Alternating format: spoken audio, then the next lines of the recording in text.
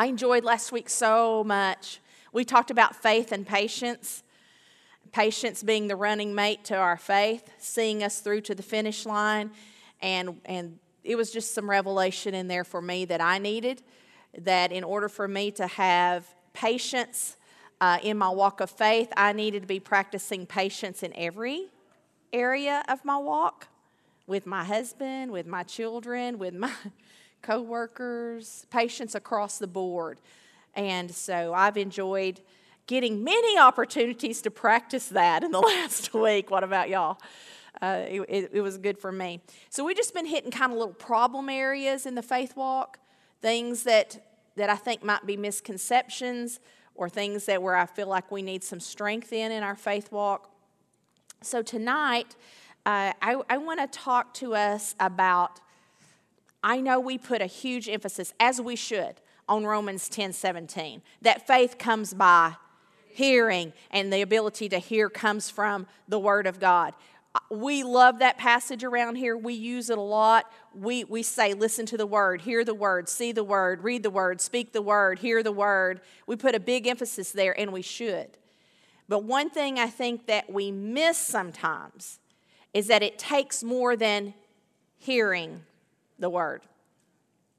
Faith, the opportunity to believe, comes when we hear the Word. Then comes a choice to believe. And you can't have a choice to believe until you hear. So the hearing's important. But sometimes I'll approach somebody, they're going through something, and they're coming to me, and they're going, I don't understand why my faith's not working. I'm like, well, faith works. Okay? Faith works. And they'll say, I'm hearing the Word. I mean, that's all I'm listening to. Well, just hearing the Word, the Scripture says we also have to be doers of the Word. And if we're hearers of the Word only and we're not doers of the Word, we deceive ourselves. We deceive ourselves. It's like, hey, I'm hearing the Word. But there is an obedience that comes after we've heard the Word to do what the Word said, or to activate that Word in our life, to put it into work in our life. And that's really what I want to emphasize tonight. So go with me to Mark 6, and we'll see how far we get. And just know we're probably not going to finish tonight. But we got a great lesson from the kids tonight. We could have just said amen and gone home, couldn't we?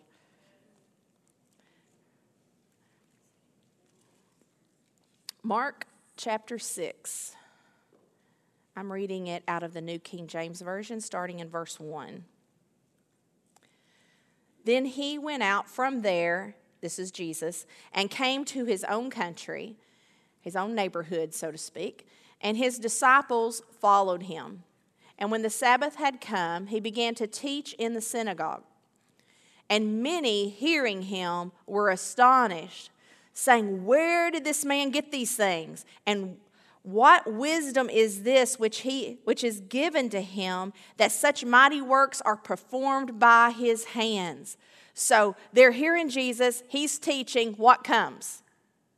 Faith. Faith comes. Faith is made available to them. They have access to faith because they heard Jesus. He's teaching them. They have an opportunity to believe. In fact, they're infatuated with him. They're like, man, the way he teaches, this is something different, and look at the miracles that are happening. But then there's this turnaround. There's this sudden turnaround in this passage. Look at verse 3.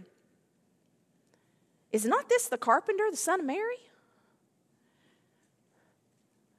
So here they're talking about his miraculous teachings and works, and then they have this turnaround. They start talking themselves out of faith. Literally using their words, talking themselves out of the faith that had just come to them. So they're like, hey, don't we know his brothers? Don't we know his sisters? Aren't they here with us? So they were offended at him. But Jesus said to them, a prophet is not without honor except in his own country and among his own relatives and in his own house. That's a tough saying. We'll cover that another time. But sometimes when you're called of God, it is your own people that doubt you the most. That's why you have to have your confidence in the call of God. Verse 5. This is where we're going. Now he could do no mighty work there. What? Are we talking about Jesus Christ, the Son of God? He could not do any mighty work there. That'll bust out a whole lot of religious theology that God can do what he wants to do. No, he needs you to have faith. It says he could do no mighty work there except he laid his hands on a few sick people and healed them. And he marveled because of their unbelief. Then he went about the villages teaching. So the way he combated unbelief was by teaching, right? He gave them more teaching. And this is just a shocking passage in so many ways for the religious mind. I don't mean the Christian mind who's studying the word, but religious cliches. It just blows a lot of them right out of the water. There he could do no mighty work. He marveled because of their unbelief. See, they heard him teach, so faith came. But they got offended because they talked themselves out of who he was and what he could do. Because they knew him. That's Mary's son, the carpenter. We know his brothers. We know his sisters. They sit there and literally talked themselves out of faith. What is this a lesson to me? When faith comes, I need to shut my mouth and not talk myself out of what I just heard that built faith in me. If you hear that God's a provider and you see that in the scripture, then stop talking yourself out of what God just revealed to you about himself. If you're believing God for healing in your body or for somebody else that you love in their bodies, because our faith is not just for us, it's to be used for other people, then don't talk yourself out of the faith that was just offered to you. Because he called that unbelief. And I found that word fascinating. Instead of taking faith, they took offense. They had the opportunity for faith, but they took offense. They chose unbelief. There's one thing to be ignorant of what the word says. It's another thing to have unbelief. And for me, that word stood out tonight, John. Unbelief. This wasn't a lack of faith, like they hadn't heard yet. This was unbelief. Like there was belief, and they unned it.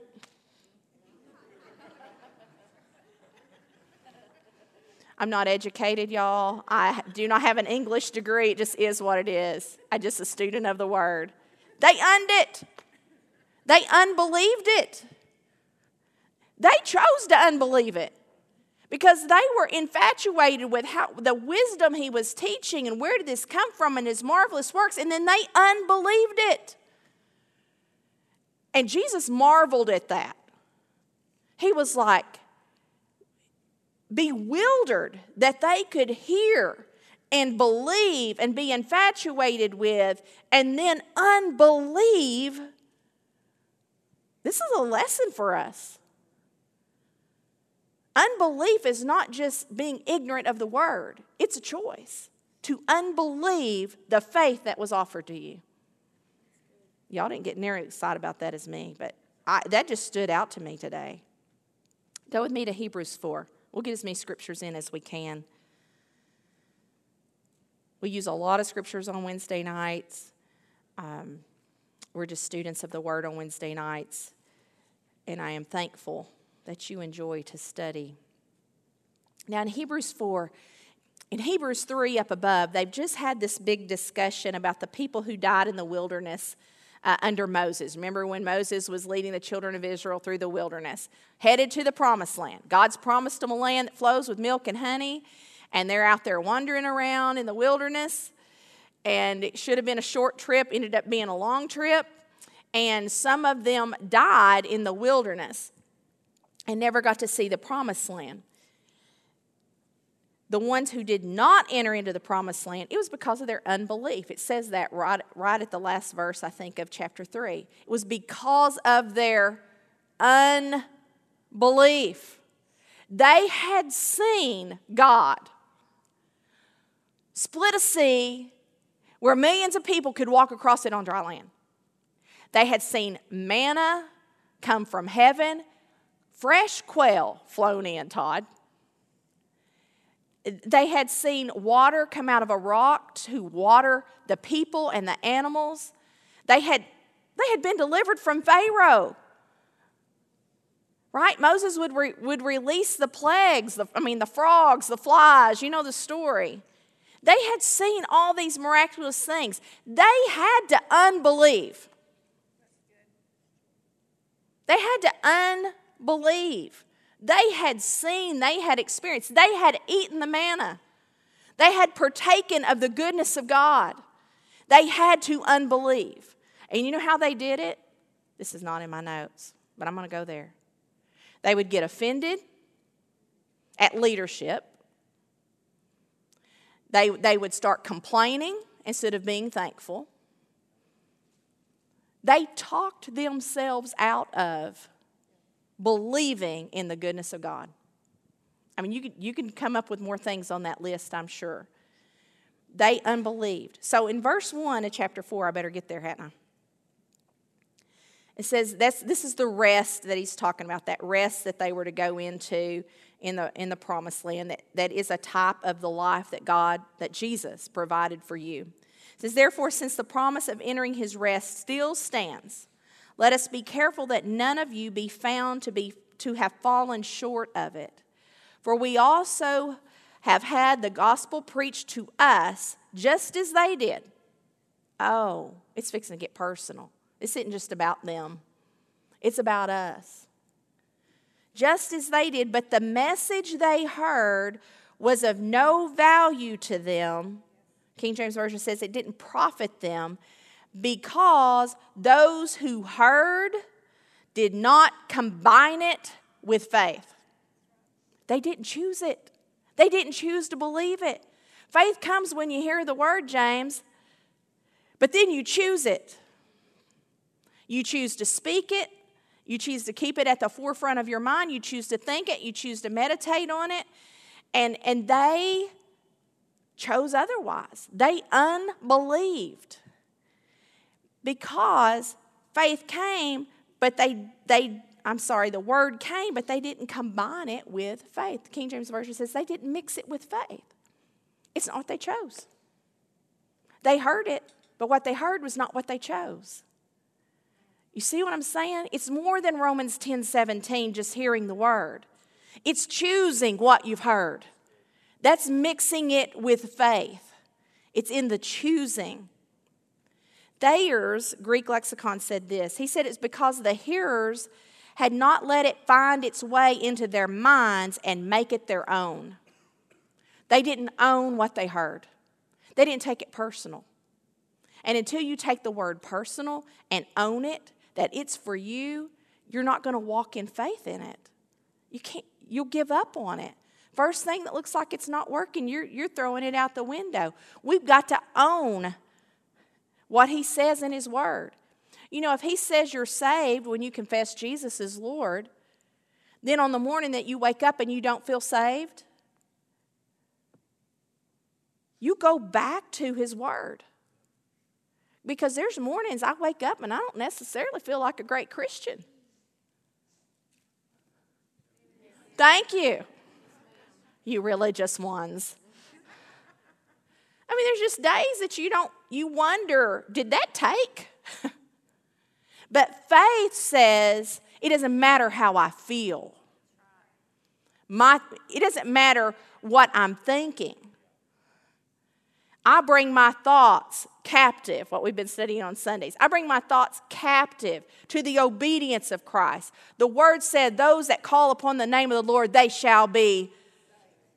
If I confess Jesus as Lord, I believe that he died for me and that God raised him from the dead, I am saved. So on the days I don't feel saved, I'm still saved. I'm still saved. And it goes that way with anything that God says about you in the Word. You've got to make it your own. I love that. If you're going to walk in faith, and if it's going to be faith and not just you hearing the Word, then you've got to make it your own. It becomes your identity.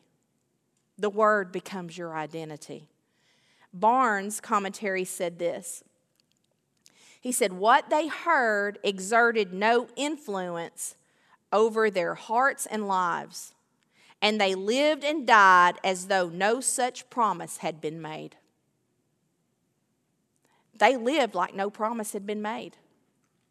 They lived and died like no promise had been made. We're to live like a promise has been made. It's supposed to influence. I liked that word influence there. It's supposed to exert influence over my life, what I believe, because that's how it affects my life. It's not going to change if it doesn't exert an influence on my life. Jameson Fawcett Brown said this. Oh, this was so good. He said, hearing alone is of the same value as undigested food. Boom. I don't even know what else to say after that. Hearing alone is of the same value as undigested food. It does no good. It exists. But hearing the word alone is of the same value as undigested food. And then I got real tickled at myself because I said, you know how you digest food? You choose it. I know, I've had puns all week. I've tortured the kitchen crew with puns over the snacks. Every day I've had a pun for they were cutting the cheese one day. Just saying. I don't remember what I said today. Oh, today they were rolling in the dough. That's right. Lindsay was rolling in the dough. So I've had a punny week, so just stick with me. But yes, how true is that? How do you digest food? You choose it. How are we going to digest the word to where it actually has an effect on our lives? You're going to choose it. You're going to choose it when you feel like choosing it. You're going to choose it when you don't feel like choosing it. Is the word Lord or not? Jesus is the word, right? Scripture tells us that. He is the word. And we let him be the Lord of our life. We choose the word. And, meditate has become a new age word. It's not a new age word. It was God's word. The devil always takes God's stuff and messes it up. But meditate's a huge word. And I'm not talking about being in the yoga position, okay? But the truth is there. We are supposed to meditate his word. Joshua 1:8 says we're to meditate his word day and night. He said that's how we were going to have success, which means our mind leans towards his word all the time. We choose to think it. We choose it.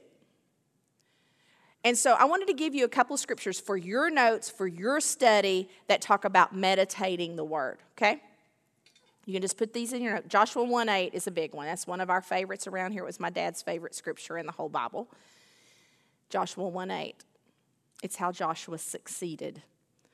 Psalm 77:12. Psalm 119:15. Psalm 119:148. And 1 Timothy 4:13 through 16. Those all talk about meditating on God's word. If you're going to digest God's word, you can't just hear it once. You need to think about it. That's what the word meditate means. It means to ponder, to roll it around in your mind. It means to mutter it. So when you hear the word, that's great. Faith presents itself. But if you want to digest that word, then start studying it. Start talking about it with somebody. Start saying it. Start thinking about it. If you're in Arkansas, we ponder things. If y'all are from out of state, I don't know if y'all ponder where you're from. But we ponder things. We roll it over in our mind. We think about it. We look at it inside and outside. Take that scripture apart. Look at what the words mean. That's meditating the word, and that will move it from just hearing it to digesting it. Then it becomes yours. Then you have understanding of it, and you know how to apply it. So one of the ways that we mix faith with what we've heard is meditation. Oh, man. I always feel like I'm running a marathon on Wednesday nights. We don't want faith to just come. We don't want faith to just be available. We want to develop it. We want to grow it. And we want it to produce, not just for ourselves. I want to get to the point that when you need me to pray, my faith is ready. When somebody in your family or your group needs you to pray, your faith is developed and your faith is ready. That you already have Scripture established in your heart. That's a foundation for your faith. When I started looking at how, when we start mixing faith with the Word, how it grows. I mean, obviously the parable of the sower comes to mind in Mark 4. The sower sows the Word, right, the seed, the Word. The sower sows the Word.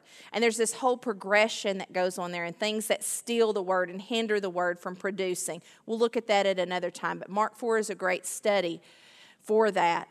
But go with me to Mark 4, verse 35. Because Jesus, well, I'm going to say the Scripture labels faith at different levels. It's important to understand. It's important to look at. And I don't know how much we'll get to look at it tonight, but we just read in chapter 6 that they didn't have any faith. They were in unbelief. They had earned their belief. They were in unbelief. So it couldn't produce anything. When Mark 4, verse 35, I'm not going to read the passage, okay? I just want you to see it, mark it in your Bible. But for lack of time, Jesus is in the boat with his disciples, and a big storm blows in. And if you've ever been in a boat in a storm, it's scary. Stephen, you can remind my husband that I brought this up tonight, okay? Just send him a text tonight. He's at work. Send him a text. Say, Susan brought up the boat story. He'll start sweating immediately. I know who his friends are, and they will tell on me. But Rusty took me out in the boat one day, and you could tell a storm was coming. And I was like, babe, I'm not feeling this. I don't think this is a good idea. And he said, oh, we'll just go over here. We'll go in this little cove, Lindsay, where the waves are not as bad. And fish. Because once he gets fish on the brain, it's like all wisdom just... Well, buddy, we get in the cove, and the storm hit. We watched another guy sink in his boat. The waves were so big that and then Rusty had to call for help. We couldn't even get the boat loaded. We couldn't even get it on the trailer. He'll never do it again. After my daughter got through with him, he'll never do it again. Not with me in the boat. So, when a storm blows in, it gets your attention. These guys are out in the boat, but Jesus is asleep in the boat. During the storm, he's asleep in the boat. He's so chill. And the disciples panic. And I think what gets me most about this story, this account, let me see if I can find what verse it is. Y'all might can beat me there since you're already there. Where they question his character.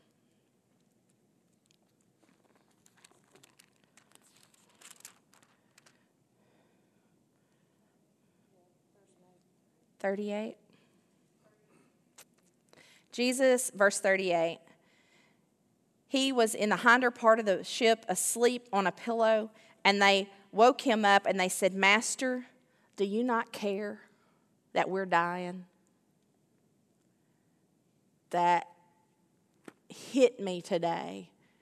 When he talks to these guys, he gets up, he speaks peace to the wind, rebukes the wind, speaks peace, a great calm comes. And in verse 40, he says, why are you so fearful? They weren't faithful, they were fearful. How is it that you have no faith? And as I was studying this and thinking, God, what do you want us to get out of this example of no faith? Because I don't want to be the person with no faith. These guys have traveled with him. They've watched him do miracles. They've heard him teach. The opportunity for faith has been there right in front of them. And in this moment, They have no faith. There's nothing there. And so I went back and I was like, God, what do I need to learn from this? And what he showed me, he took me back up to that verse where they said, don't you care? And what he ministered to me, you can get other things out of it and take notes because I want to hear about it next week. If you question the character of God, there is no way to have faith in God. No way. And this is where a lot of the Christian world lives. They do not know what God will do and what he won't do.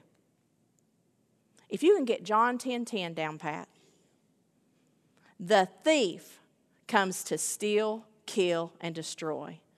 But Jesus said, I have come that they might have life, and that they might have life more abundantly, right? If we can get it through our heads that God's word is his will, well, I just don't know what the will of God is. Well, then you need to know what the word of God says. Because if you know what the word of God says, you know what God's will is. Because if he put it in his will,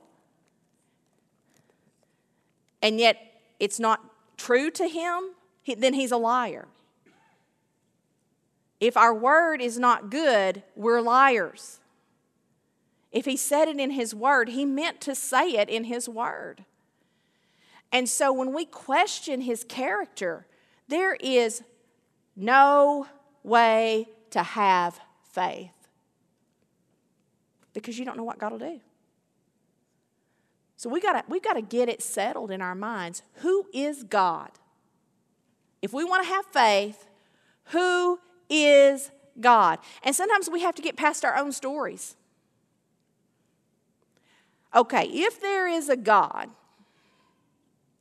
how come this happened to me? Right? If God is a loving God, how come he allowed the religious world to say, well, he didn't do it, he just allowed it? Well, let me tell you, if somebody's attacking Ken and I'm standing here, I know I give him a hard time, but I love him. I've known him since I was a little girl. I like to make him feel old. That's why I say that every time. He's my boss. He's on the board. But I care for him. Our families have been close. And if somebody comes after Ken, I might be smaller than them, but I'm not going to allow that to happen. What makes us think if God could stop it, that he wouldn't stop it? And man, this is definitely not in the notes, but let's go there, okay? This all goes back to Genesis. God gave authority to man.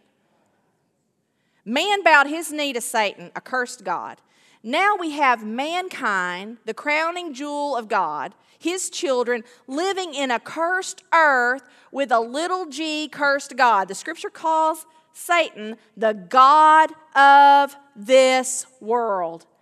So now if man doesn't stop it, you don't have any rocks, do you? If man doesn't stop it by his God-given authority, can God stop it? Would God stop it? Is he going to take back his word from Genesis? Is he going to take back control? Oh, God's in control. Is he? In the big picture of things, he is. But he looked at Adam and Eve and he said, here's the garden. I'm putting you in it. You hedge it about. You work it. Did you say something good I need to know? Conquer and subdue it. I'm like, if you're going to say it, I want to hear what it is because I want to learn. Conquer and subdue. You. Did God let Satan in the garden? Did he allow it? Boy, we're getting into some stuff, aren't we? Yes. I'm sure God was well aware when that snake rolled into town.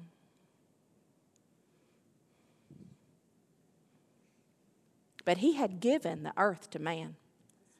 The heavens are the Lord's, the scripture says, but the earth hath he given to the children of men. So if you got raped,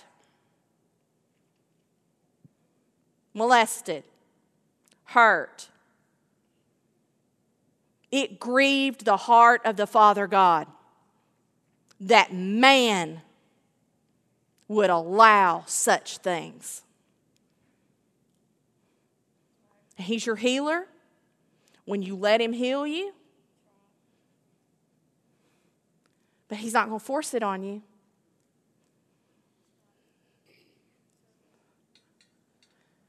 If we don't understand the character of God, we can't have faith in God. I want you to know God is good. He is good. He is sovereign. And in his sovereignty, he gave man the earth. My dad used to call it the earth lease until time is up. And then Jesus comes in and rules and reigns with a rod of iron. But right now, he's not ruling and reigning with a rod of iron. Christians are supposed to be hedging about the earth, subduing it, protecting, guarding the innocent, taking care of children, praying over our schools instead of complaining about our schools, serving on the school boards instead of griping about the school boards, running for political office instead of just watching Fox News till they're fuming out the ears. It's your garden. It's your garden. It's your home. It's your family. It's your children. That is nowhere in my notes. We can't question his character and walk in faith. We have got to get it settled. God is good. And whatever you've been through, don't let your story take you into unbelieving. I see in the Bible that God is love, but this happened to me, and how could God? No, you had the opportunity for faith, and you just let your story talk you into unbelieving that God is good. I don't want to be in unbelief. I want to be in faith. I want to be faithful. And you know what? I think I'm going to stop right there tonight. We could go into little faith, producing faith, and great faith, and we might next week. We've got to know the character of God. We've got to know who he is if we're going to have faith in him. I know Cherie. I've known Cherie for how many years? About 18 years. I have faith in Cherie because I know Cherie. Some of you I met for the first time tonight.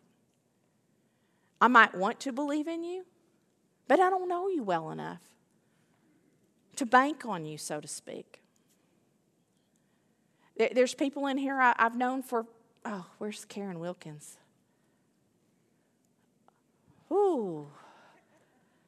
50 years. Probably 50 years. She can have my credit card, my checkbook, my children. I mean, I'm trying to say I trust you.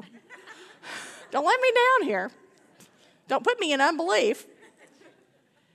She and Tom, they've known me since I was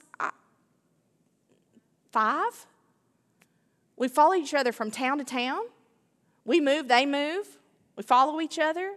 We've been through life, death, ups, downs. I've watched the Wilkins day in and day out. I've watched them overcome. I've watched them rely on the Word. I have faith in them. I want that in God. But I can tell you the character of these people.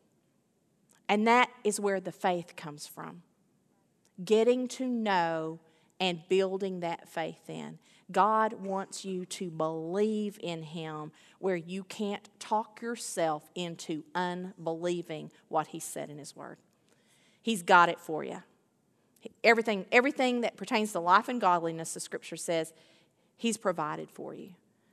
We need to believe. Amen? Y'all can stand. I told you I was going to get you out of here at 8. I know we're not going to talk tonight. It's VBS week. Take your notes from tonight. Let's bring them back next week, and we will go over this week's. If y'all had any comments or anything to add to it, I really want to hear it. Tonight, we're going to let the cooks go home. All right? Let the cooks go home and the workers go home and get some rest so they'll be ready for Thursday VBS. Father, we thank you for your word, and we thank you for your character. We thank you for your desire to know us and our desire to know you, that you want to be known. That yes, you hid some things from the people in the Old Testament so that you could bring Jesus into the earth and so that he wouldn't be killed before he needed to give up his life. But Father, you desire for us to seek you out, to find you and to know you, to trust you. So Father, if we've misread you, we repent. We want to know you on a level that unbelief is not an option for us. That if somebody tells us a lie about God, if they say that you put things on people out of anger or to teach them something, and we can't find that in your word, Father, that lie against you will not bring us into unbelief because we know who you are. That you are love and you are good. And Father, we just thank you that you desire that relationship with us. That is precious to us. We won't let the past dictate our future relationship with you. We'll see you for who you really are. We thank you that lives will be changed because of it. There will be a letting go of anger towards you so that they can believe. We thank you for it in Jesus' name.